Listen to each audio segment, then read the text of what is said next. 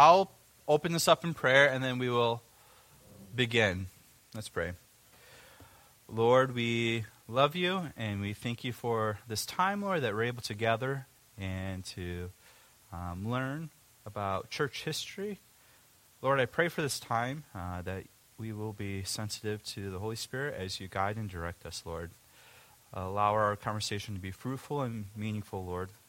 Allow us to grow in our love and worship for you, Lord. We pray these things in your name. Amen. All right. So, as you all know, this is the first week starting our church history course, seminar, I don't know what to call it, time.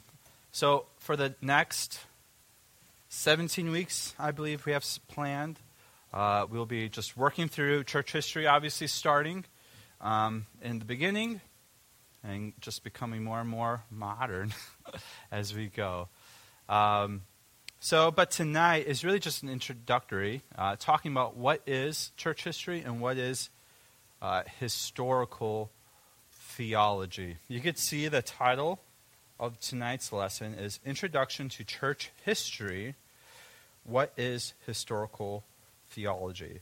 So those two terms, church history and historical theology, have been put up against each other, and they are contrasted a little bit, and they're obviously very similar, so we'll talk a little bit about that. But I want us to start the discussion on what is historical theology. Besides from me, has anyone heard that term, used that term, studied that term in some sense, historical theology? Yes. So we'll be talking a little bit more later tonight how historical theology is one facet, really, of different types of ways you could study theology. There's biblical theology, there's systematic theology, historical theology, applied theology. They all really interconnect with each other. But this semester, it's specifically looking at the church history side of things, so we'll really be just diving into historical theology specifically. But I thought it'd be helpful. It's a good place to start with just defining our terms. So here are some definitions of historical theology you could see on your note sheet. I wanted to kind of give different types of definitions given throughout the last several decades and how people have described it. You could see the first one in 1998 in his Alistair McGrath's book on historical theology. He says, "It is a branch of theological inquiry which aims to explore the historical development of Christian doctrines and identify the factors which were influential in their formulation." So as we work through these, I want you guys to try to identify the similarities between these definitions and the differences. And I want us to point out what is unique in some compared to the others. All right. Greg Allison in 2011, in his published work, he said, historical theology is the study of the interpretation of Scripture and the formulation of doctrine by the church of the past. And then finally, I have Jason Dusing. Jason Dusing is he is the main guy who's been mentoring me at Midwestern Seminary. He is on my doctoral committee, and so I really appreciate him. And I got this definition from this book, Historical Theology for the Church. I highly recommend it. Just a side note, all the things that we'll be doing this semester, if we're going to be following along with the schedule, most of it is going to be from this book. So if you wanted, you could get this book and be working along with us through it, and then a lot of the material will be really familiar. So Dr. Dusing is actually just one of the editors of this book, along with Nathan Finn. So But he says historical theology is the study of the developments of Christian doctrine and tradition from the Bible, by the church, and for the church. All right. So let's get the discussion going. What are some of the similarities you see between these three definitions, and what are some of the differences? Let's highlight a couple key things in these definitions.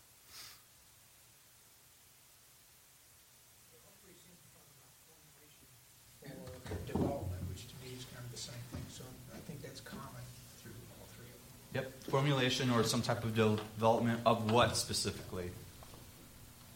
Christian doctrine. Christian doctrine.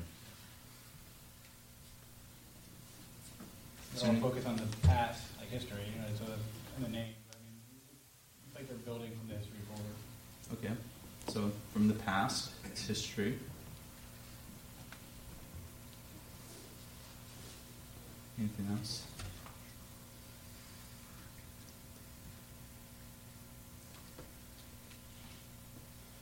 You can see I have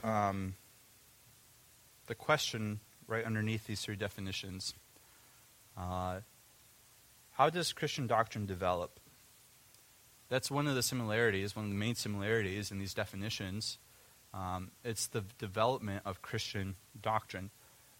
What is doctrine? Let's talk about that real quick. What is doctrine when you say Christian doctrine, church doctrine? What is doctrine? Doctrine in general is like military doctrine is the sets of books and rules that govern how you operate and act. Sure. Yeah, so doctrine is belief, a set of beliefs that the church teaches in simple sense, right? So with this question, how does Christian doctrine develop? And you can see the next question right after that is it still developing? What we need to be careful about here, right, is we believe as Christians that God's canon, the Word of God, is closed. God doesn't still give special revelation. We've used that term in the past, right? He doesn't speak to people like he did with the apostles, where we have now authority to continue writing Scripture. So Scripture is closed. So there's that. But after Scripture was closed, after John died, the last apostle, throughout the history of the church, we're saying, we're studying in history how doctrine has been developed. So what's the difference between the two? The actual Bible is like solidified, but interpretation based on, and even if you look back in the early church, as they were developing before Nicaea, there's lots of different ideas on what the apostles meant to different things. That's something that's been happening since the very beginning and continues today. There's lots of really good books out there, current, like using historical narratives, but looking at how that applies today. Yeah. Okay. Yeah. So, really what we have to recognize, right, Christian doctrine is the teaching of the church on a specific matter. You could say, what is the doctrine of the Trinity? And you could explain that. And it took time for these doctrines to develop within church history after the first century. And it took time because how do you come up with church doctrine? You come up with it through God's Word. So the church has to take time to study God's Word, has to exegete the text. Again, let's review our terms. What does exegete mean? It means to draw the meaning out of the text, to study it, to do biblical theology. And then after that, the church took some time to do systematic theology and understanding what does the entire Bible say on a certain topic. And so if those terms are confusing to you right now, biblical theology and systematic theology, I promise you we will get back to that later tonight. But it takes time, ultimately, for the church to develop the biblical doctrine from Scripture. Doctrine comes from Scripture, right? And it's helped brought out from the power of the Holy Spirit. The Holy Spirit is a guiding entity throughout this whole process. The Holy Spirit guides the church as we study Scripture, and it says about God, it says about salvation, about mankind, and about sin. And so it takes time. Is it still developing?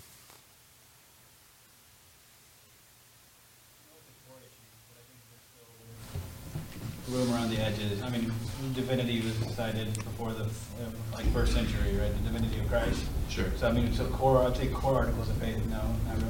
But when it comes to other things, I would say yes. Okay, I think that could be helpful. That's helpful. As it relates to doctrine of God, who is God? What is salvation? Those matters, right? These are questions that the church has been asking since the very beginning, and even before the church was established in the first century.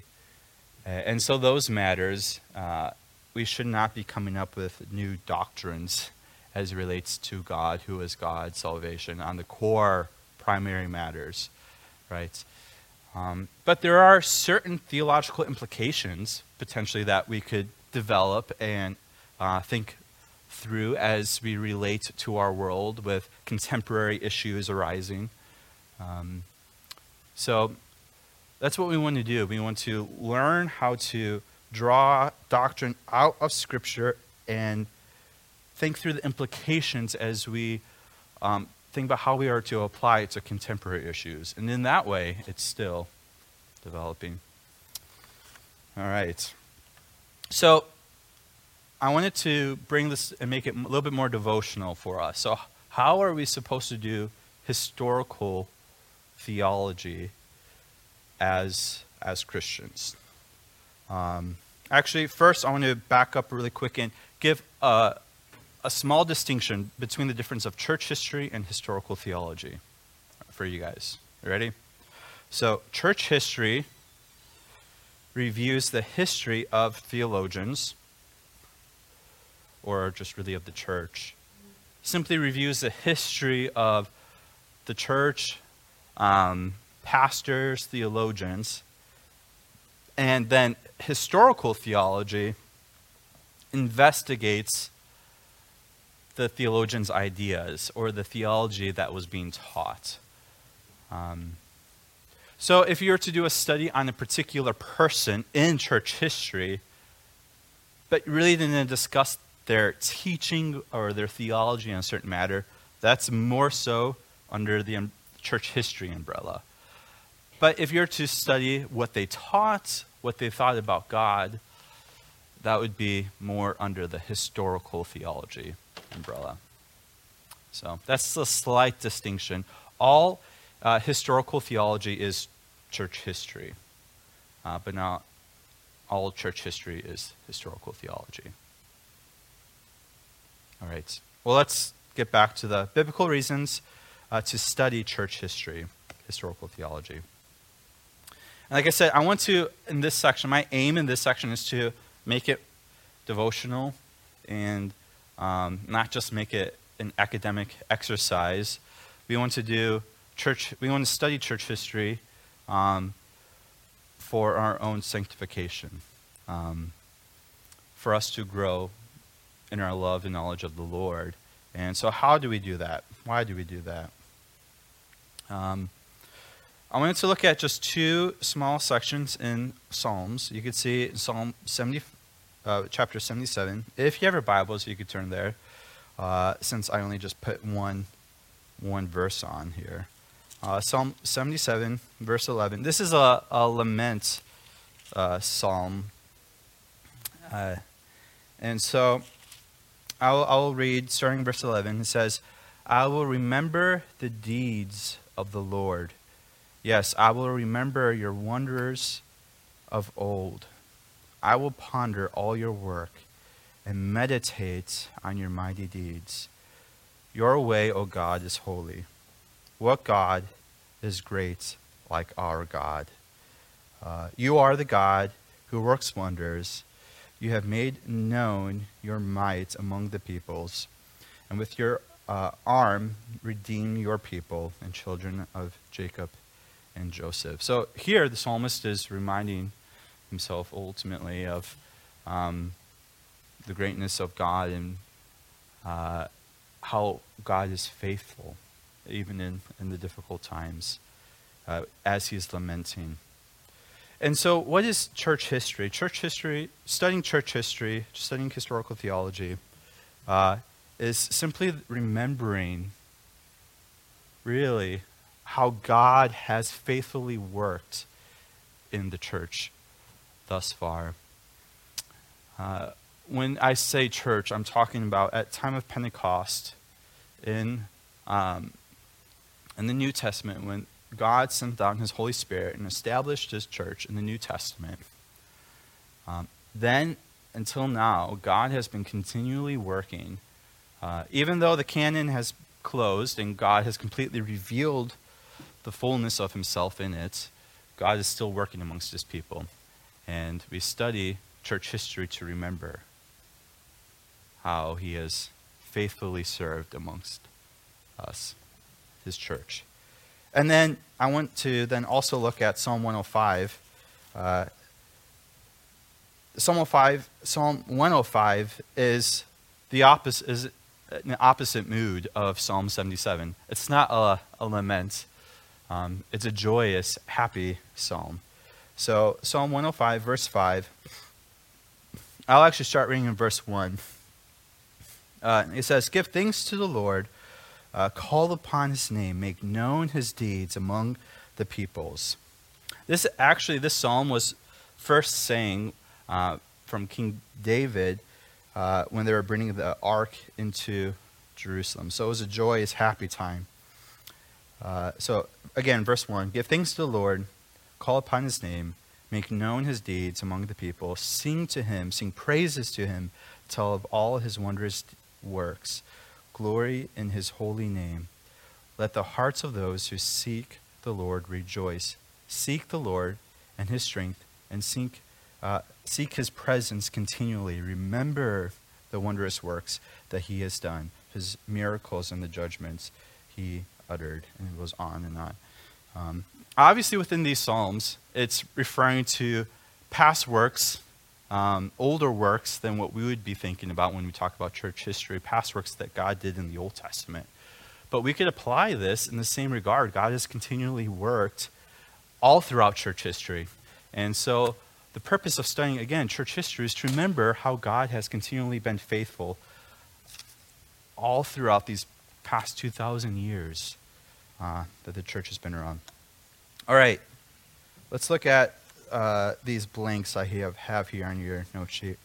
Remembering what the Lord has done in the past, ultimately through the church and in the church, teaches us that God is, and we could fill in the blanks.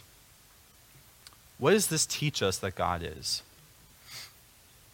Faithful. Yep, that's the first one I have on my line. I only have 3 lines, but ultimately we could really have this as an ongoing list. What else does it teach us about God? Just. That he is just? Who said that? Oh, Rick. Yeah, I mean, we've seen his judgments throughout history and how he has worked them out. What else does it teach us about God? That he is a holy God. Yeah. Another one I have on here is that he is unchanging. Right? We learn so much about God, primarily, ultimately, through his word. But then we see that those attributes we learn about God played out throughout time, throughout history. It's like a big stage of God, God visibly showing who he is. That's ultimately seen in the cross, right? Bringing people to salvation through Christ. But then it continues as God continues to work throughout redemption history. Is there anything else we would want to write on any of these lines? Loving. Intentional. He's great. He is great. Omniscient. Right? What was that? Omniscient. Yeah, he's all-knowing. I said, another one I have is he is sovereign over his plans, right? We see that played out throughout history. All right, so these are things about God, then which should result in us what? What could we then say? Because this is who God is, right? First expressed and taught through Scripture, and we see it played out throughout history. What is this then? How should we respond? Which should result in us what? Worship. Worship. Submission to his will. Submission to his will. Yes. I have giving thanks as well. Have rejoicing. Rejoicing. Finding comfort, I have as well. See, what I want us to see is studying church history, again, is not just an academic exercise, but we're seeing how God has faithfully worked in his church as they have labored over scriptures to faithfully interpret it so that they could then put in doctrines what scripture teaches us about God, that he is a triune God, that he is fully God and fully man. And because we could see these truths of God, then come to him in worship. So the goal then tonight, not just tonight, but this whole semester, is for you ultimately to fall more in love with God as you see how he has worked throughout history. Is there anything else you guys want to put on the first lines or the second lines? Like I said, it could be an endless list, really. All right, well, the next section,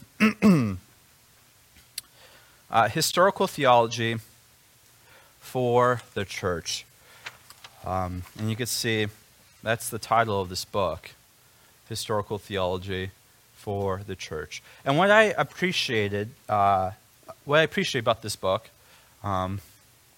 that Dr. Dusing and Dr. Finn as well has, I think, successfully have done, is to show that this study of church history, it doesn't just belong in the academy. I mean, it belongs in the church. It's our history, right? We're the church. We're a local church. What is our history? Should we care about our history? Is it even for us, or is it just meant to be done in the academy? I mean, they're showing that it's for us. So in what ways is it for us, and in what ways should we be thinking through these things? So that's the purpose of this section here. You could see, you could see it right underneath the title of this section. It says, sections completely taken from this book, in pages 10 through 19. So there's 4 or 5 things here. Characteristics of what historical theology ought to look like when it's done for the church. And these are the 5 that he lays out. And you could see, if you go back to his definition on church or historical theology, you could see he is unique compared to the other 2 definitions to articulate that it's for the church. And so we kind of want to reclaim our history for ourselves, and not just in the academy. All right, let's talk through some of these characteristics that they lay out. Historical theology for the church upholds the primacy of the Bible over tradition and history, but recognizes the value of tradition and history. Why do you think this is an important one? This is talking about the sources that we use to study church history, but specifically historical theology. Remember, historical theology is looking at the development of doctrine. So why is this an important piece that we need to remember?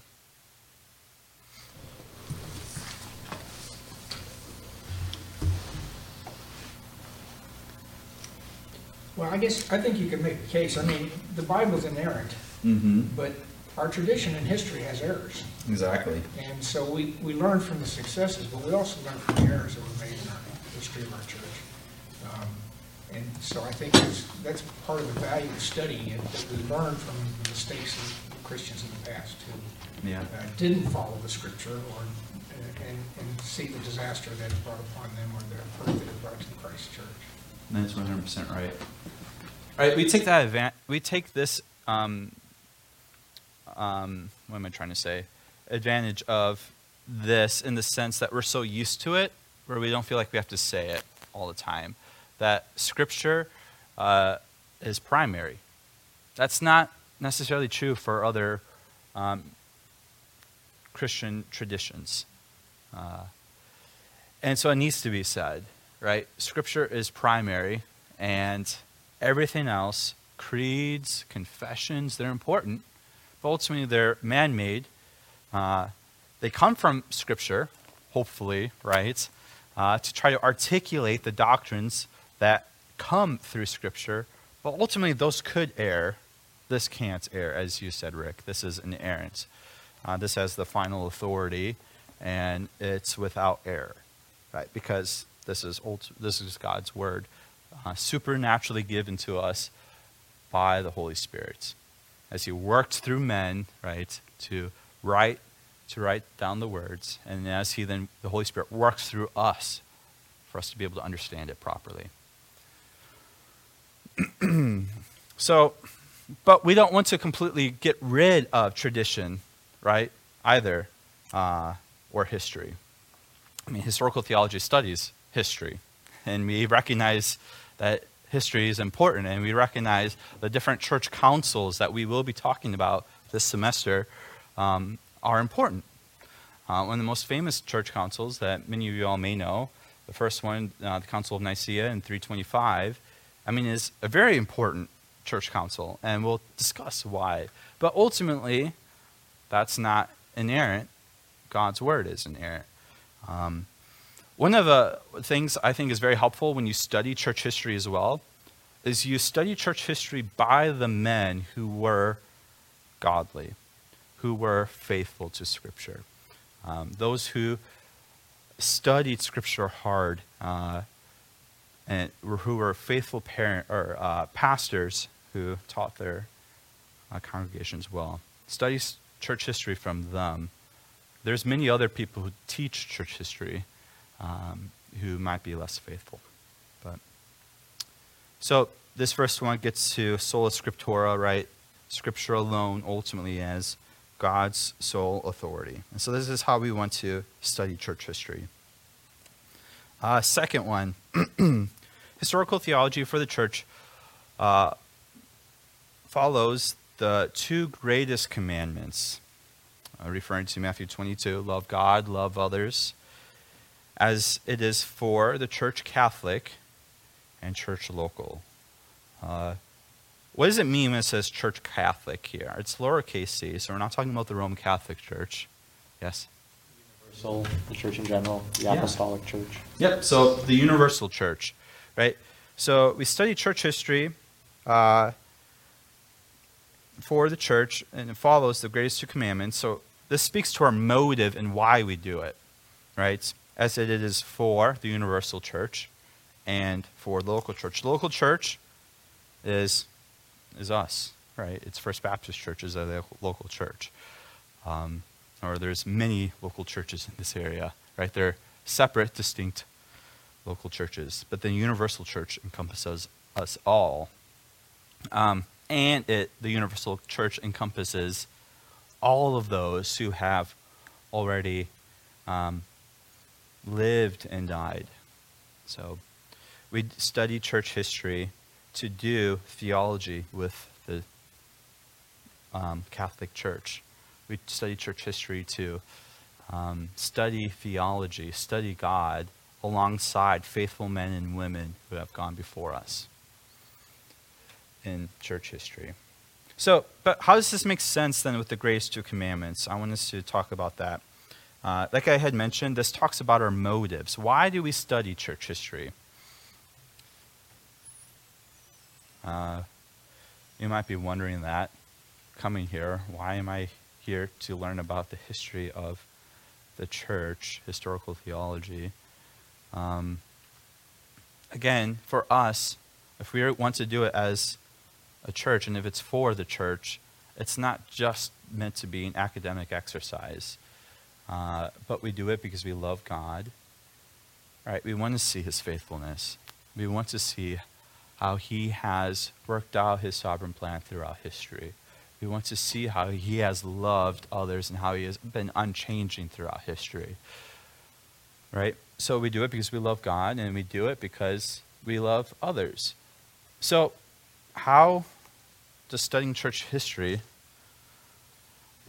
why would you do it to demonstrate your love for others? That one might be a little bit more difficult for us to understand.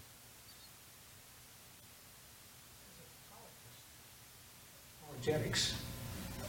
I think it's important to be able to provide the historical basis for our faith as a way of teaching others of the love of Christ.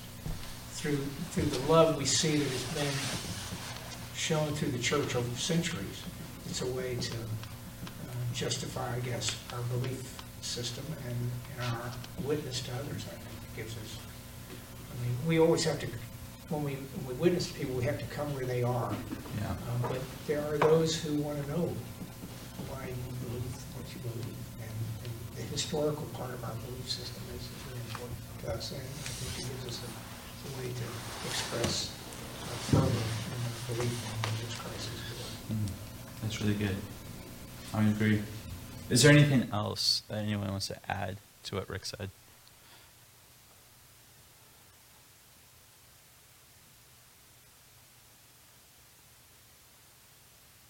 I think it's helpful if we think about it, if we remind ourselves that it's a history of the church history.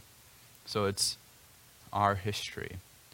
Do you think it's helpful to know your history in order to become a healthier church?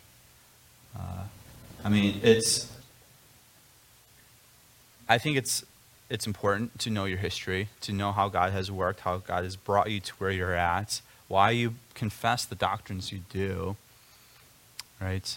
And so it's important to know church history in order just to establish a healthier, stronger local church, I believe. When you think about what it meant to be a Christian in 70, 80, 100, their lives were on the line just for their belief. And we live in a pretty, I don't have to worry about someone killing me for my beliefs in my country. But there were people, then they did. And to see what they thought and to just remember what they went through, I think it's very valuable. Yeah, that's good. And in that way we are acting loving towards our brothers and sisters who lived during that time, right? By remembering them. And remember, it's we want to do historical theology, yes, with the local church, but with the universal church as well. But yeah, so with that, I think it's very honorable. But then just knowing, like, this is a helpful tool, not the primary tool by any means, but it's a helpful tool to help establish a church, to make it stronger and healthier, just to know your history. And if a church is healthier and stronger, right, then what's the primary means that God uses to engage the world for evangelism? It's the church. Right? God works through the church to carry out his purposes. And so we want to strengthen the church. And I think just knowing our history is one small piece to do that.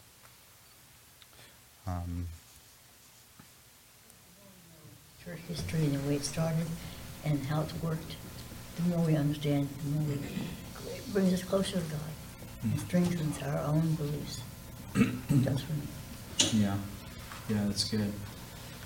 So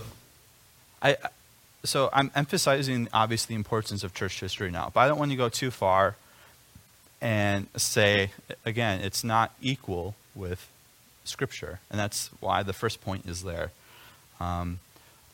Everything we need to grow spiritually and to be healthy is found in Scripture. Scripture is sufficient for all things, matters in the Christian life. So we need to recognize that. And so I don't want to make us think we need something more. that's why I'm saying this is a small piece to help supplement, even though Scripture is sufficient in itself, but just to continually see how God has faithfully demonstrated his attributes throughout time and history. So, any other comments on the first two before we move to the third? All right, third.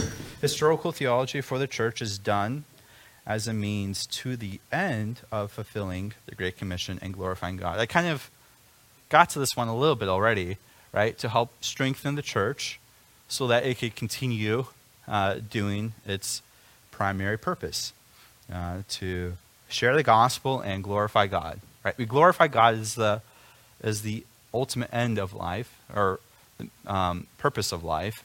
The chief end is to glorify God, and we glorify God by doing missions, and ultimately we know missions is the mission of the church, right? To share the gospel.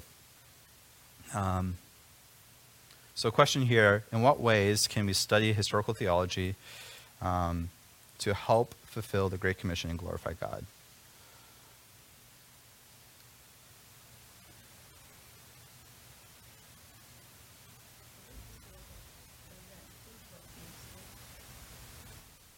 Doesn't that give us an example? Sure, so Christ is the Never example. do as well as he did it, but that's the Sure. idea. Sure. Yeah, well, we could, next week we're going to be starting with like the establishment of the church. So we're going to be seeing how, Christ ultimately commissioned his disciples to go and to share the gospel, ultimately to plant churches and to establish churches so people will come to know him. So in that way, of course, it starts with Christ and it's played out through the book of Acts. But let's think even then after that, 2nd century, 3rd century, on through the Reformation. In what ways does that help fulfill the Great Commission and glorify God? Already mentioned how informed our apologetics, and that can help with the Great Commission. Yeah. For glorifying God, there's any number of biographies, and just you get a wider picture of God's work. Yeah. Through history, even more recent history, in like the last 500 years, not even up to 2,000 years, but I think, hearing what God has done through people in the church can be very encouraging. I agree 100%. I love missionary biographies. Reading missionary biographies will definitely encourage you and just see how God has worked through different people's lives based on, and seeing why these different individuals went out and went to different parts of the world with their convictions that they saw in Scripture. And that does spur many young people and older people to go also do missions, right? So I think that's really good, in addition to everything else that has already been stated in the second one characteristic. So this speaks to, the ultimate purpose of the church. Historical theology helps play, again, a small piece to encourage in that endeavor.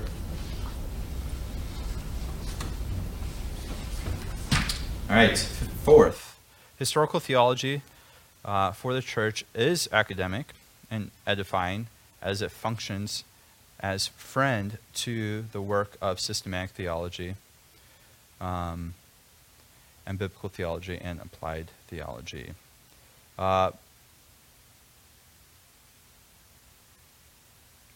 So this is recognizing that, and this will be, I'll read the fifth one actually right now. 4 and 5 kind of work together. Historical theology for the church as an academic endeavor is done as a servant to the church, not as a master.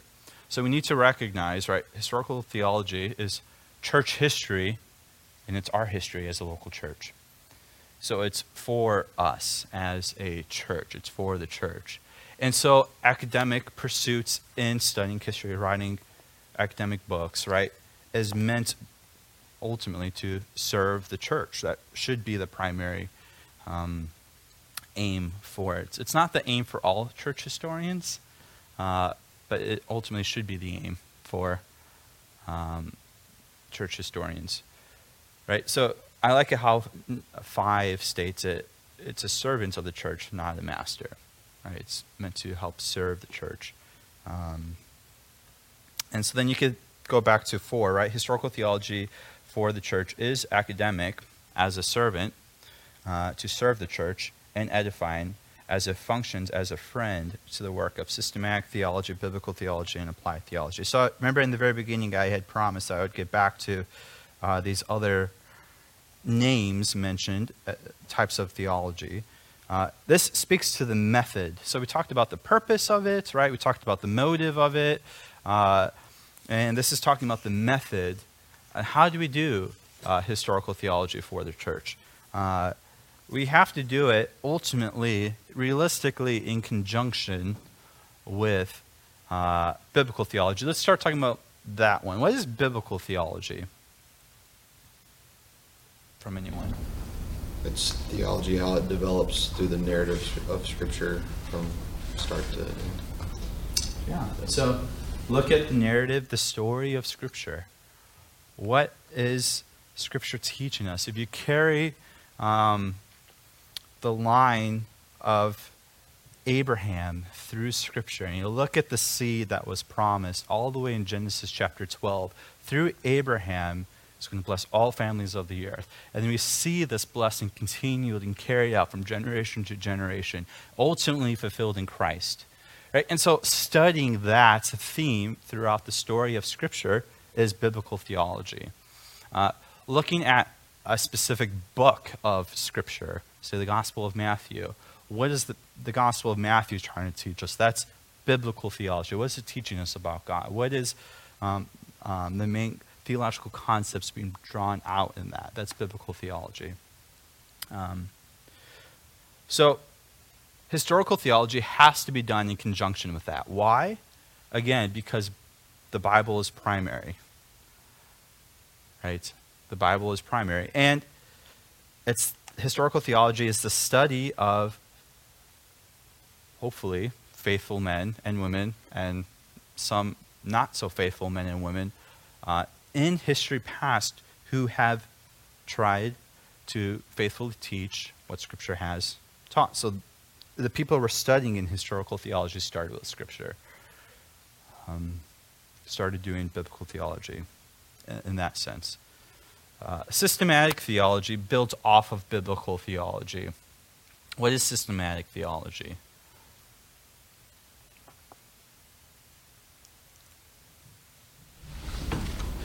From anyone who knows.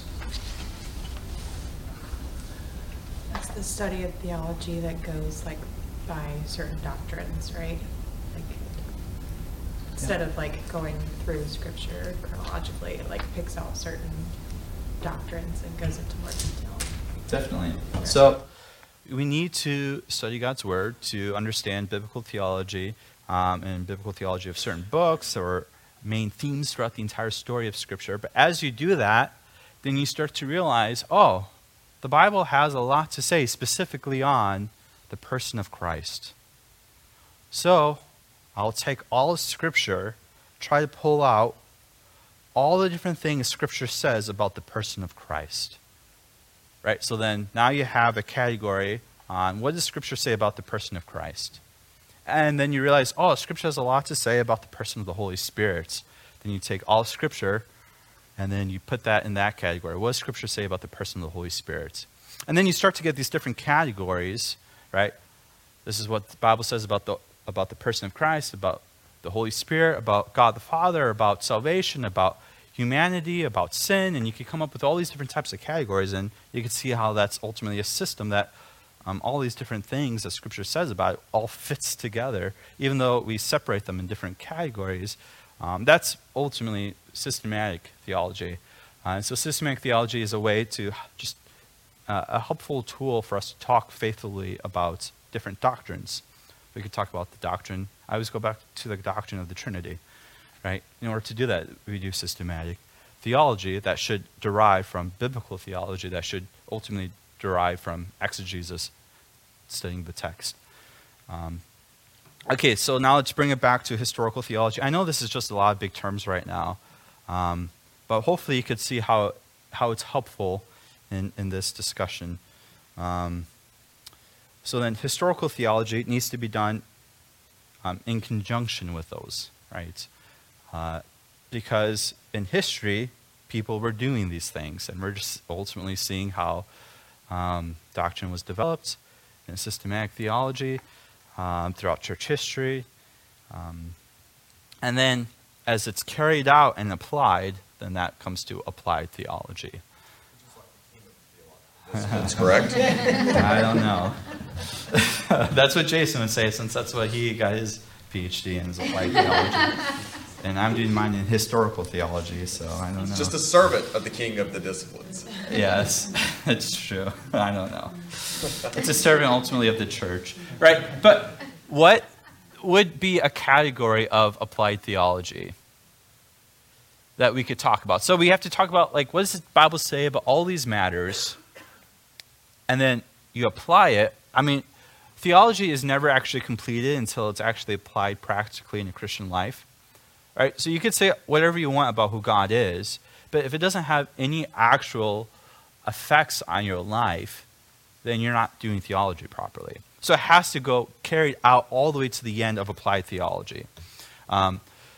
So an example of a category they could talk about then in applied theology is, how should we preach? How should a pastor preach? That's applied theology. You're taking what Scripture says about all of these matters. You're looking at church history, how different people have preached, what they taught about it, and you're applying it in that specific way. Or biblical counseling. You could apply it that way. That's another example of applied theology. Or really just many different matters. Jason is a better example. What was that?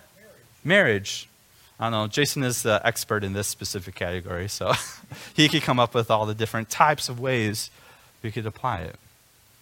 But you can see how it needs to ultimately be applied, because theology can never just, well, it never is just abstract, but it should never just stay abstract in our minds.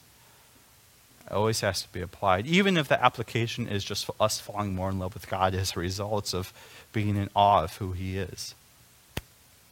So, historical theology, the way we do it, the method in us studying church history needs to be done in conjunction with all of these things.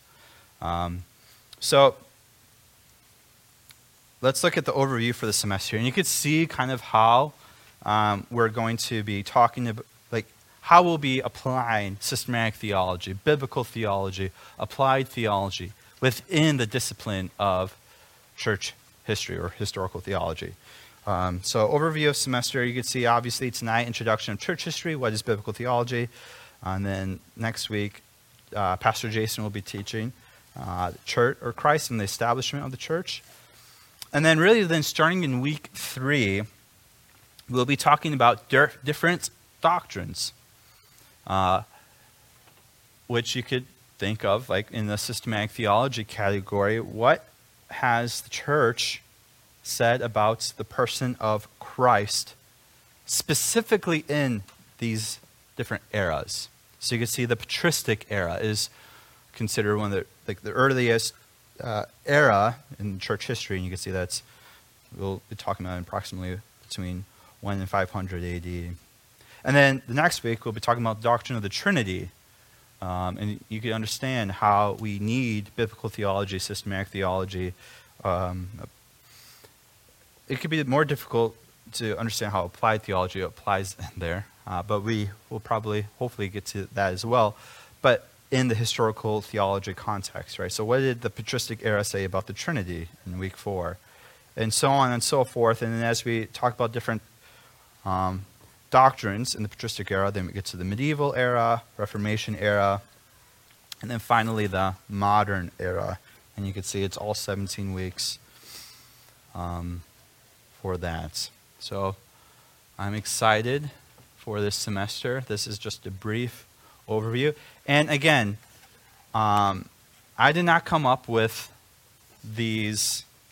I might have added a few of these weeks, but most of these weeks, like the church in the medieval era and these different periods, are different chapters in this book. So again, this just would be a great, helpful tool if you wanted to really just pour in this semester and learn a lot. You could read alongside as we work through it. So, preparation for next week, I asked Jason, and he said, come with open hearts. So you could see, that's how you prepare.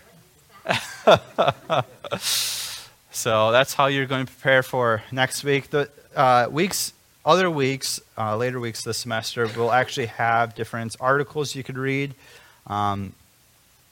in conjunction to reading this, if you do choose to read this as well, just to help prepare you for the next week.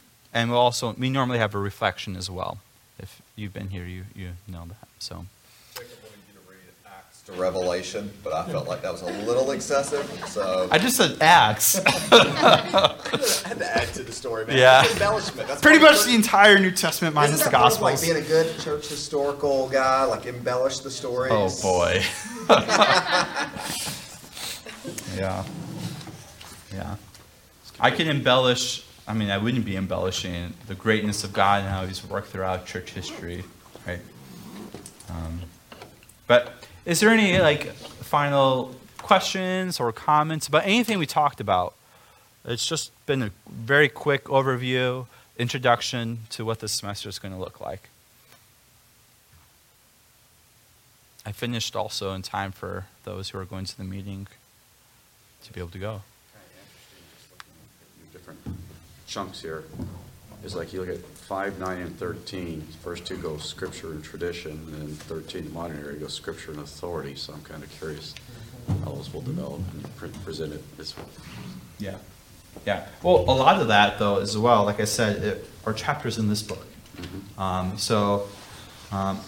I said, I might have I did add a few of my own, but most of these are just chapters. So it was developed based on really the person who wrote that chapter, how they wanted to develop it. So I'm just borrowing a lot of this information. But I'm excited as well to see us really deep dive into these things.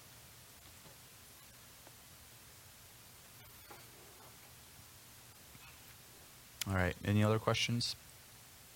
Well, I'm excited for this semester and just working through these matters. And remember, we want to do these, study through these doctrines in church history, ultimately for us to recognize who God is so that we could respond to Him appropriately out of love. Let me close this out in prayer. Lord, we love you, Lord, and we are just thankful for how you have been so faithful, how you have been unchanging, and you are unchanging, Lord, how you have demonstrated your love for us in your Son, Lord, by sending him here, Lord, and having him die on the cross that we may have salvation through him. Lord, we thank you that it's through faith alone, Lord, through Christ alone, that we could come to you. Lord, and we thank you that you have shared this truth, you have demonstrated this truth to us, Lord, and it's shared through your word, so that we may read it and know you, Lord. And we thank you that people have been interacting with this gospel, Lord, interacting with you throughout all of time, Lord. But as you have established the church 2,000 years ago, Lord, and how people have been thinking through these doctrinal matters as we try to be faithful to who you are in your word, Lord, we thank you that we could look back on so many others who have already wrestled through a lot of the hard questions, Lord, about Scripture, and that we could use them to just help learn what you do teach us in your word, Lord. I pray that we will recognize ultimately that your word is primary, and it is totally sufficient, and it's everything that we need to grow as a Christian, Lord. But we also thank you, Lord, that you have worked in so many others, and that we can look at their stories and just to see your faithfulness, Lord. Lord, we love you, and I pray that we have a good evening, rest of this evening, Lord, and I pray that we'll be intentional this week with you and others. I pray these things in your name. Amen.